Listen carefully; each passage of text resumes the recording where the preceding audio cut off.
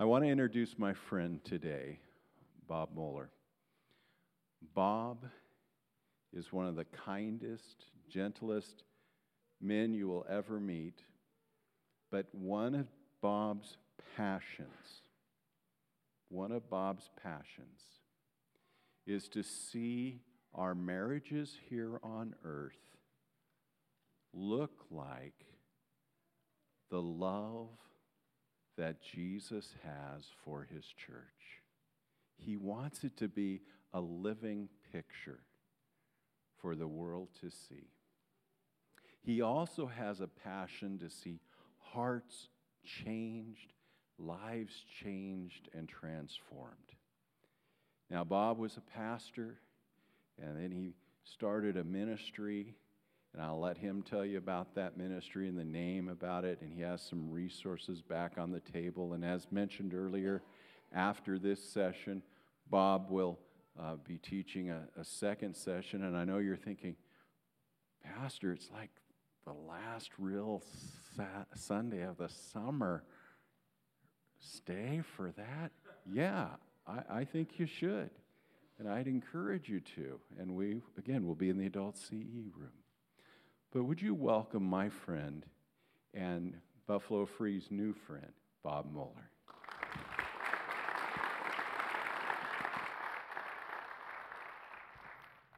Thank you, Greg, Pastor Greg, for such a gracious invitation. It's good to be back in Minnesota. I'm from Chicago now, but I was raised in Richfield. Grew up here in Minnesota, went to Bethel, and then later on went on to seminary, moved, and have been different places. But every so often I try and get back here for the state fair, and I was able to do that on Thursday. I've gained 3 pounds since coming to Minnesota. You know, everything's on a stick there, right? And I saw a T-shirt on Thursday that said, Minnesota State Fair, the great stick together. I think that sums it up, doesn't it? My wife and I, Cheryl, have been married 40 years as of this June. We were, thank you. We were married in Minneapolis in 1979, and we pastored our first church, Salem Evangelical Free Church in Minneapolis in the early 80s. We now have 6 grown children. We have 7 grandchildren. And Cheryl and I, for the last 10 years, have dedicated ourselves to a ministry of healing hearts and restoring marriages. That is what we feel is God's call on our life. I want to thank Greg for giving me the opportunity to share his pulpit. It's always a risk to get a guest speaker. Let's just face it. You know, when it's someone you haven't heard before, I don't know. It could go either way. I heard the story of a pastor who was away on vacation and invited a guest speaker, and that morning, as the congregation was coming in, an older woman came to the back, to the usher, and said, would you give me a place up front? I'd like to sit on the front row. And he said, well, certainly, ma'am. But as he was walking down the aisle with her, his conscience got to him, and he stopped and he said, ma'am, listen, I have to tell you, I have heard this speaker before. He's somewhat boring. He goes way over time. He tells the same stories. He laughs at his own jokes. You might not want to sit on the front row. You could end up feeling trapped. And she kind of stiffened up and said, young man, do you know who I am? He said, no, ma'am. She said, I am the speaker's mother. Well, he stiffened up and said, do you know who I am? And she said, no. And he said, good.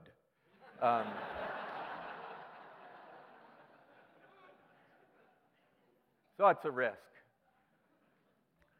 This morning, I'd like to look at the longest teaching of our Lord Jesus on the topic of marriage. It's the most he said at one point, at any one time, and it's Matthew chapter 19. Matthew chapter 19, beginning with verse 3. Before I read that passage, I want you to ponder a question. What is the ultimate cause of all relationship problems, particularly marriage problems? There's all sorts of explanations. Bad communication, emotional immaturity, financial issues. Those are what I call fruit problems. They're the fruit that is on the tree. But I don't believe it's the root of the tree. The root of the tree goes much deeper, and you're never going to solve relationship problems. You're never going to solve your marriage problems until you get to the root. And here Jesus tells us what that is in Matthew 19. Some Pharisees came to test him, the Bible tells us. They asked, is it lawful for a man to divorce his wife for any and every reason? He replies, haven't you read? Now that was a very, very stinging rebuke and reply, because what he said to them, in essence, was, don't you read the Bible? And at that time, of course, they only had the law and the prophets, not the New Testament. But he said, don't you read the Scriptures? And many of them, indeed, had even memorized the entire Bible, yes, because it was transmitted in an oral fashion in those days, much more so than written. Haven't you read that at the beginning the Creator made them male and female? They come to him, they want to argue law, technicality. When can I get out of my marriage? When is it okay with God if I leave somebody? And he stops by saying, I'm not here this morning or today to talk about legalities. Let's start by talking creation. Which must have left them wondering, what in the world do you mean? He said, let's start with the truth that every marriage is a creation of God. I've been married 40 years. I've been in the church since I was 18 serving. And in all those years, I've never married anybody. And it's not because I don't do weddings. I love to do weddings. I don't marry anybody because I can't. Only God can. Only God can take two people and make them one. Let's continue in the text. He said, for this reason, the Creator made them male and female, and for this reason, a man will leave his father and mother, be united to his wife. The two will become one flesh. He's quoting Genesis chapter 2. And by the way, Genesis chapter 2, Jesus quotes it and Paul quotes it, all referring to marriage. Some say it's the only premarital advice God ever gave in His Word, specifically. He goes on to say, so they are no longer two, but one. Therefore, what God has joined together, let man not separate. Doesn't say who Pastor Moeller joined together, or chaplain, or father, or whoever might have did the ceremony. He said what God has joined together. It's God who marries.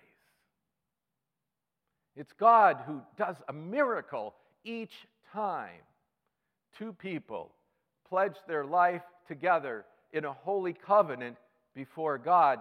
They come in the sanctuary, two people, they leave one. And certainly no man can make that happen. Only God. Every marriage represented here today, can I tell you, you are a creation of God. There's never been one like you. There never will be one after you. What God did to make you two one was a miracle. Well, marriages struggle, don't they? Marriages don't always find it easy, do they? There was a couple that had been married 50 years. 50 years. And one day, he's sitting in the living room, And he decides after all these years, my wife deserves a compliment. It's probably been too long. So, sitting on the couch, he yells into the kitchen from the living room, 50 years, tried and true. 50 years, that's right, tried and true. Well, she didn't quite hear him, so she comes out in her apron and says, well, after 50 years, I'm sick and tired of you, too. She didn't hear it quite right, what he was trying to say. And sometimes we men don't get it out just right, do we? We do our best, but it falls short. Well, why then, these Pharisees asked, did Moses command that a man give his wife a certificate of divorce and send her away? Jesus replied, and here we get to the crux of this. Here we get to the answer to my question, the ultimate cause. Moses permitted you to divorce your wives because your hearts were hard. Your hearts were hard. Now, I know today listening, there are those of you who are the innocent party of a failed marriage. Some of you, it's not what you wanted. You would have stayed married for a lifetime, and that's not how it worked out. I understand that. Many of you may have made decisions that you look back on with a certain amount of regret or pain. I want to tell you that God can heal your heart. I want to tell people this morning that if you're struggling in your marriage, there's hope for you. That there is an answer that God has that goes to the root of the issues in your life. So what is the ultimate cause of relationship problems? It's a hard heart, he says. He says you were permitted because your hearts were hard, but it was not this way from the beginning. God didn't create any of us with a hard heart. Nobody here. God has a heart, we have a heart. Well, what is a heart? The heart is where we give and receive love. God has a heart. We're made in His image. He gave all of us a heart to give and to receive love. But there are things that can harden or damage our heart. And I'd like to look at those for a moment, if I can. What is a damaged heart? It's a heart that's been damaged by sin. That's our choices. To rebel against God, His character, His word. But then there is pain. Well, what is pain? That's what other people do to us that we didn't sign up for. That's the hurt that comes into our lives as children and as teenagers and in our young adult years, maybe even later. That pain, it's not our doing. It's not what we asked for, but someone else inflicts it. And our heart is broken. And our heart is wounded. And we find ways to protect it. And we build walls so this can't happen again to us. I remember years ago, a couple came to us. We have an intensive marriage intervention ministry, among other things. We spend 5 days, 3 hours a day for an entire week with just one couple.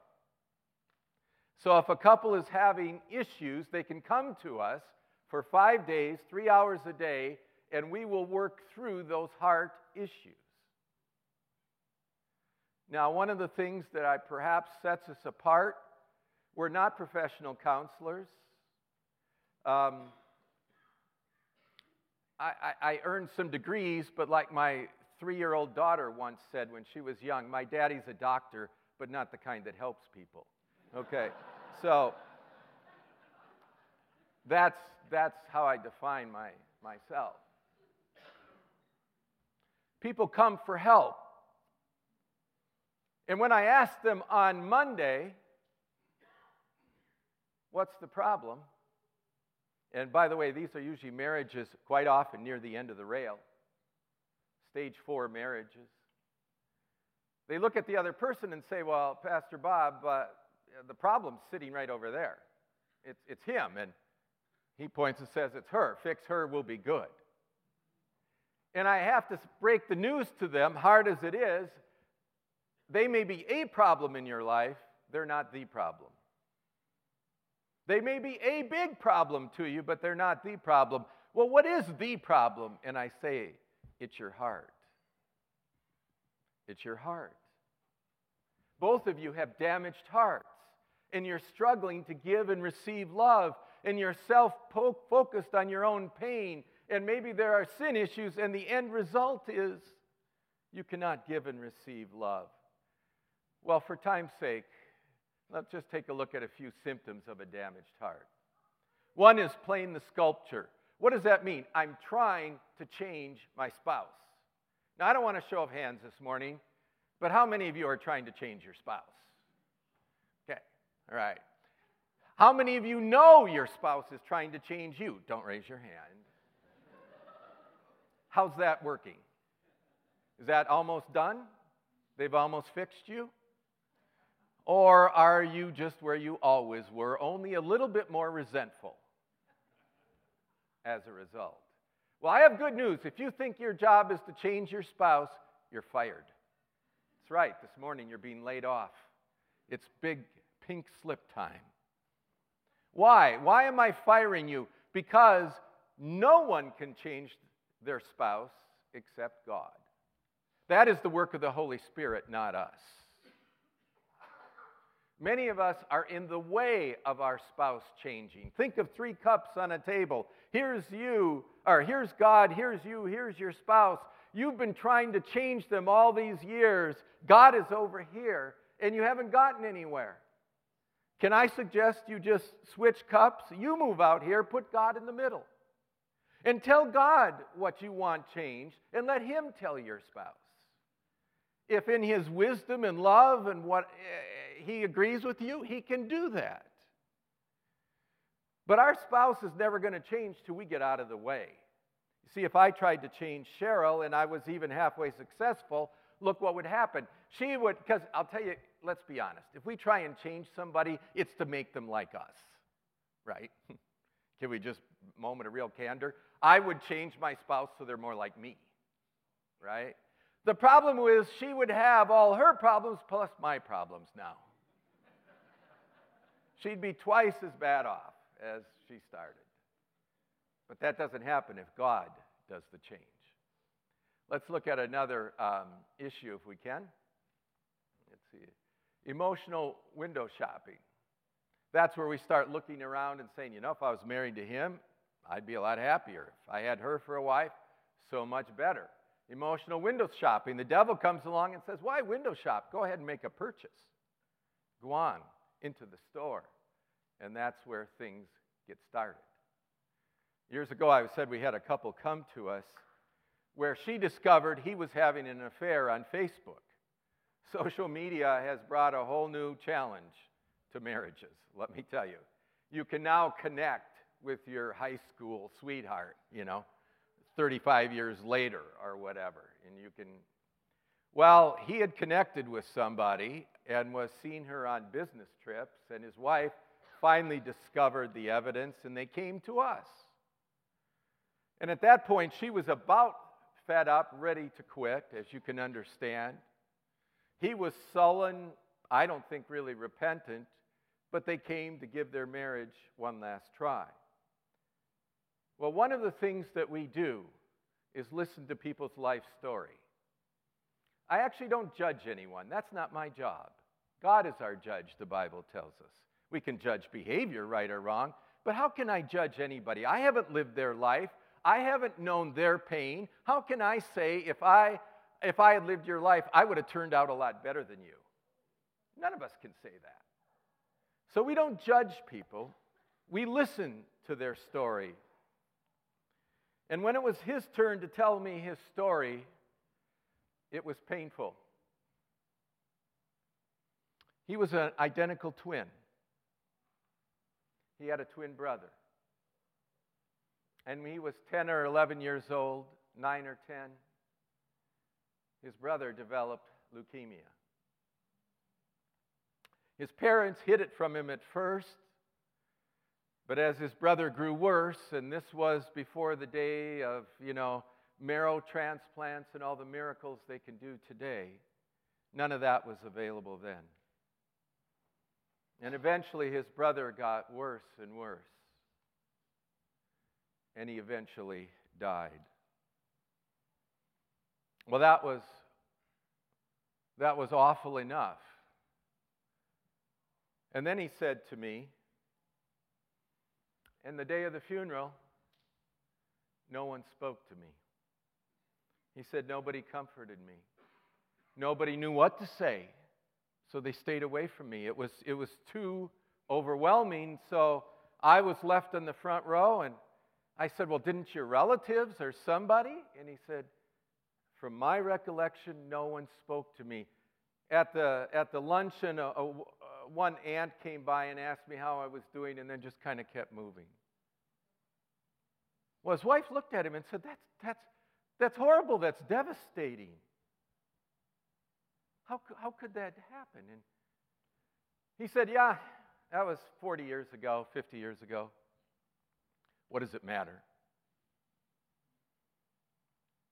I just stared at the floor with a hurt, with an anger, detachment.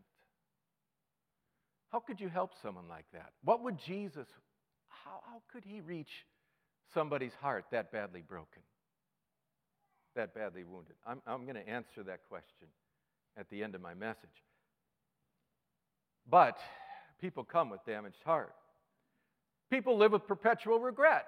Why did I ever marry him? Why did I ever marry her? My dad told me not to marry him. My mom told me not to marry him. People drove by, slowed down, said, don't marry him, kept driving. Why wasn't I listening? Perpetual regret. See if I can practicing criticism and sarcasm. Some marriages are just filled with caustic, snarky, anger with a smile type comments toward each other. It's criticism and sarcasm. Leveraging your love, another sign of a damaged heart. I'll love you when? I'll love you if. Get a better job, you lose weight, you get our in-laws out of our marriage, you do this, you do that, I'll love you then. And they use love as a bargaining or a leverage, which it was never intended to be. Let's look quickly at 12 different types of damaged hearts that we can find in Scripture. The first one is the abandoned heart. This is the loss of our parents' presence in the formative years. Maybe through divorce, maybe through death, whatever, one parent, maybe both, abandoned us. And we grow up and our hearts are damaged with this fear of abandonment. And every time we have an argument in our marriage, oh no, is this the end of the day? Is this where they leave me? What we call the neglected heart. A loss of needed nurture, acceptance, and love. Somebody's there, but they didn't care for us. They didn't understand our needs. They didn't provide in basic ways, perhaps, for us. The angry heart, resentment, outbursts, hostility. I just want to stop for a moment and say something about anger. Anger is not really anger, I've come to believe. Well, what is anger? Well, it's a rung on what we call the emotional pain ladder. All of us have hearts, and think of your heart as a 12-rung ladder. And when you get hurt, that's rung 1. You get onto the ladder. Rung 2, hurt causes pain. Number 2, pain causes frustration. Rung number 3. Frustration leads to anger. Rung number 4. A lot of individuals with an anger problem here today are not really angry, I don't believe. You're frustrated because you're in pain because you've been hurt. And until you resolve the hurt, your anger is never going to go away. But we've been able to help abusive spouses, abusive men. We've been able to stop physical abuse. God has, please understand when I say we. We're just his representatives. But we have seen God do this. Because when we go from anger back down to frustration, back to pain, and we resolve the hurt, the anger goes away. By the way, let me give you the rest of the rungs on the pain ladder. From anger, it moves to depression. A lot of people who are depressed, not in every case, but much depression is just anger turned inward. Then depression morphs into anxiety, where I worry and I'm nervous all the time. From anxiety, we quit talking, the next rung. We don't tell people what's going on in ourselves. The next rung, we pull away from relationships. We start isolating ourselves. We start detaching. From there, we lose our sense of personal identity. We don't know who we are anymore. Then we start making impulsive decisions, next rung up, which a lot of addictions kick in at this point. From impulsive decisions, we go to despair. And from despair, rung 12, suicidal thoughts. You see how we can go up this pain ladder? And where did it all begin? With hurt that was never recognized, never resolved. And the good news we have for people who come to us was no matter where you are on the pain ladder, we don't have 5 problems, 8 problems, 3 problems. We only have 1 problem to solve. What's the hurt? Resolve the hurt, the rest collapse on top of it. That's why we see with God's grace, 80% of the couples who come to us stay together.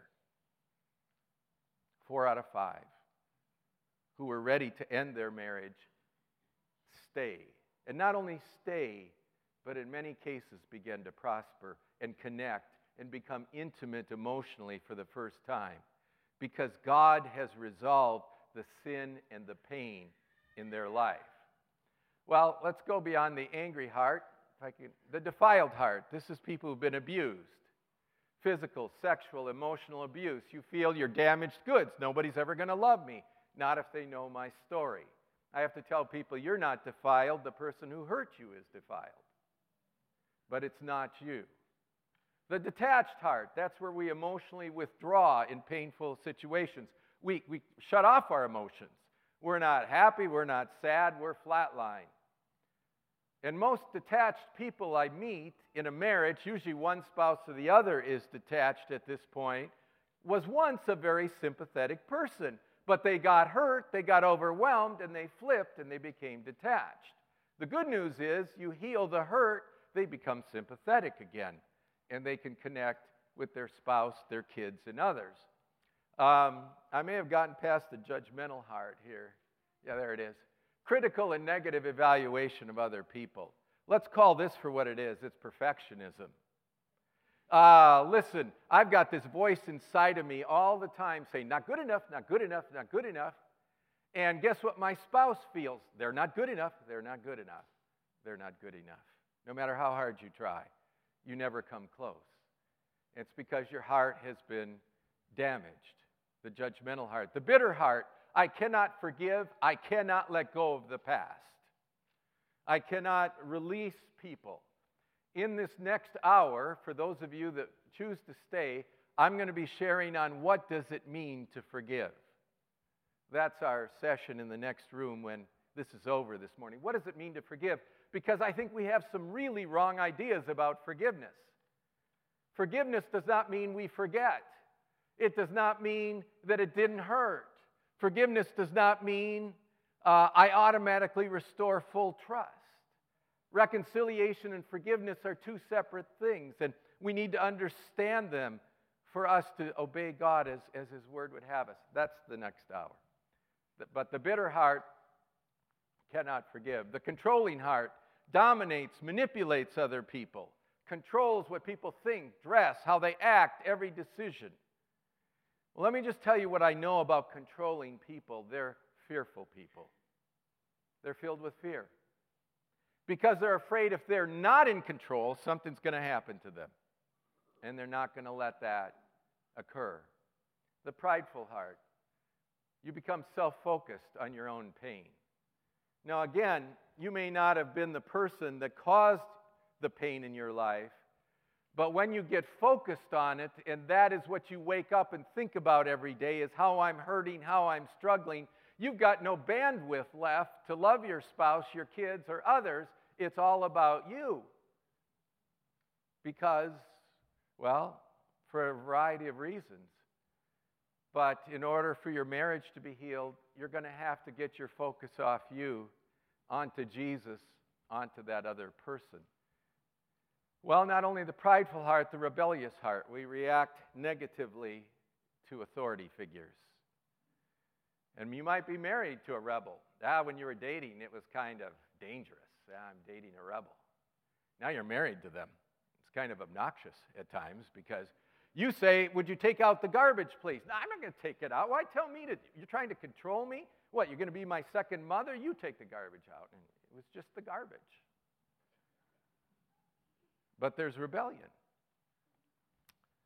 I don't have time to say this, but a lot of rebellion is not what it looks like.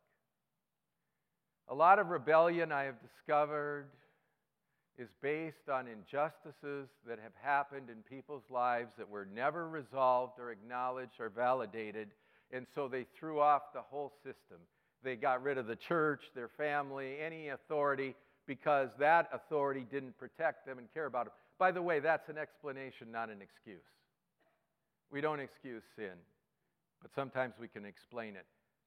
And often when that injustice or hurt gets resolved, wow, the rebellion goes away. It's just been interesting to watch how that can happen. The immoral heart. We indulge in sin and we pursue false intimacy. This affair, that affair, pornography, online, this or that.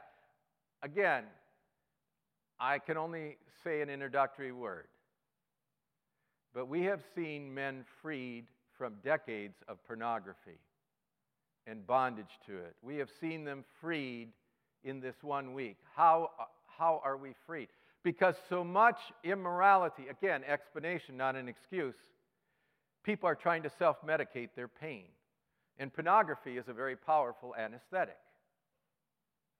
But if you heal the hurt in someone's heart, they don't need the anesthetic. And they leave pornography and they walk away from it never to return. More time I could tell you stories of how that's happened, and it's, praise God. The temporal values heart, we focus on success and material possessions. Again, self-medication. So, what happens? We end up stepping on each other's pain. 90% of us will marry our most difficult parent if we came from a troubled home. Now, please don't look at the other person. Well, you my dad or my mom. Don't do that. I don't want to create friction this morning. Not everybody, okay? You're the exception. So, but 90% of us will marry our. You go, why do we marry our most? It's what's familiar to us.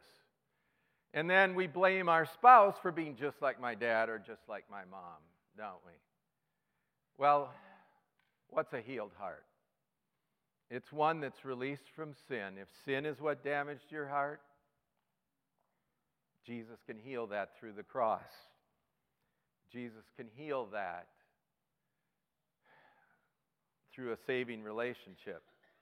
If this were my list of sins, and I die, I have to present this before God. And He won't allow me into heaven with a list of sins. This is Christ's list of sins. There are none. Do you know what Christianity is? It's Jesus' offer to trade sheets. He says, here, give me this. I'll take that. And by the way, you can have this. So when we die, we appear before God with a clean sheet. The righteousness of Christ, and He says, welcome to heaven. Isn't that a wonderful offer? Who would reserve? I don't know why anyone would turn down a deal like that. You mean I can give my list to Jesus and He took that to the cross? He'll give me His clean list? Such a deal. I urge you today to take that if you have not. So what is a healed heart? Released from sin and healed by love. See, you cannot heal pain by confession because pain is not a sin. If pain was a sin, you could confess it, repent of it. But pain is pain. The only way it can be taken from your life is for Jesus to heal it. And then for your spouse to care about your pain and to love you in your wounds rather than step on them. That, in short form, is how people get to a healthy relationship where walls come down and hearts are open to give and to receive love. We get to have a front row seat to miracles every month. When the walls come down, people are attracted like magnets to one another who may not have even liked each other for decades. I just finished with this, that couple that came to us where he connected with this woman on Facebook and where he had lost his brother when he was 11 or 10. What do you do with that? You pray. You take the couple and say, Lord Jesus, this young boy's heart was broken at 9 years old or 10 years old, almost beyond repair. Jesus, show us what it did to his heart when that happened. We listen for God to prompt. The more important question is, Jesus, how would you bring healing to his heart? And there we wait for the Word of God. John chapter 14 says the Holy Spirit will teach us all things and remind us of everything Jesus has said. Peace I leave with you, my peace I give you. The way we find peace is we ask God to minister his word to this person with a broken heart. And so we prayed, Lord, how would you take your word? What would you say to our brother today whose heart has been shattered for decades by the loss of his brother, and then no one comforted him? This is where the Lord directed us, John 14, and with this I close. Do not let your hearts be troubled. Do you see how it begins? He says, don't let your heart be troubled. The Bible uses the heart 900 times. Anything the Bible says 900 times, we should listen to. Trust in God, trust also in me. In my Father's house are many rooms. If it were not so, I would have told you. I go there to prepare a place for you. And if I go and prepare a place for you, I will come back and take you to be with me, so that you also may be where I am. I said as we were praying, ask Jesus if he prepared a room for your brother in your Father's house. Jesus, did you prepare a room for my brother? And as we prayed, he just gained this assurance that God had done so. And then I had this thought. I believe God prompted it. I said, why don't you ask him someday if you can share a room with him again? I don't know how they do housekeeping in heaven, okay? I don't know the floor plan. I don't know anybody does. But there's a mansion, and there's many rooms. Jesus said so. Jesus, could I have a room with my brother? Could I be next to him? Seems like a crazy prayer, but he asked Jesus that. And then he started crying. And he cried. And he cried, and he put his head down, and he sobbed. And he had his hands in his arms, and he cried. And his wife got up and put her arms around him, and she cried. The two of them wept, I think, for 10 minutes. They hadn't touched all week. And she had her arms around him, and the two of them were weeping. And I realized that maybe at that moment he was crying the tears he should have cried at that funeral so many years ago that had been so kept inside. I just know this, that when he was done, he looked up, his eyes sparkled. They had light in them. He had a smile on his face. You could call it joy in the midst of his tears. His wife looked at him and she didn't hardly know him. She hadn't seen this. They had lived in separate rooms for years in their home. We got a nice note a few months after they were with us, wrote my wife. His wife said, "Dear Pastor Bob and Cheryl, I have a new husband." Same one. By the way, we believe you should change relationships, not spouses, okay? Get rid of a bad relationship, keep the same spouse. Save you a lot of money, okay? A lot of other things go with that. She said, I have a new spouse. She said, he follows me all over the house. She said, I cannot get away from the man. She said, I'm trying to do dishes and these arms come around my waist. And I go, just let me put them in the dishwasher first, will you? She said, I cannot get him to leave me alone. We used to live in separate rooms, remember? She said, number 2, he reads the Bible to me every morning. He wants to pray with me. He never wanted to pray. He never read the Bible. He says, honey, let me read this before we go. Number 3, she said, he sends me texts during the day. Text messages now. She said, I could never show them to anybody. Believe me. He sends me messages, let me just tell you. What happened? You know, when that week was over, I remembered I forgot to talk about Facebook. I forgot to talk about the affair. I didn't even really bring it up. That was only the fruit, it wasn't the root. When Jesus healed the pain from his past, the walls came down. He was able to give and receive love. His marriage began all over again. And this was a couple in their late 50s. Isn't that wonderful? Jesus was right. The heart is the issue. And when Jesus heals our heart, everything changes. Heavenly Father, I thank you that there is a solution. Sometimes marriages appear so far gone, so desperate, so beyond help, so over.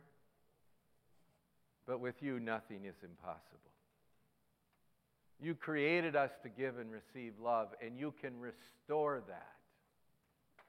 And when you do, the miracles begin. I pray for every marriage here today that they could give and receive love as you intended. And if they're struggling, that they'll let you heal their pain and forgive their sin and find a new beginning. Thank you that marriage is as close to any relationship on earth as Christ to the church and the church to Christ. Let our marriages truly reflect that living reality. In Christ's name, amen.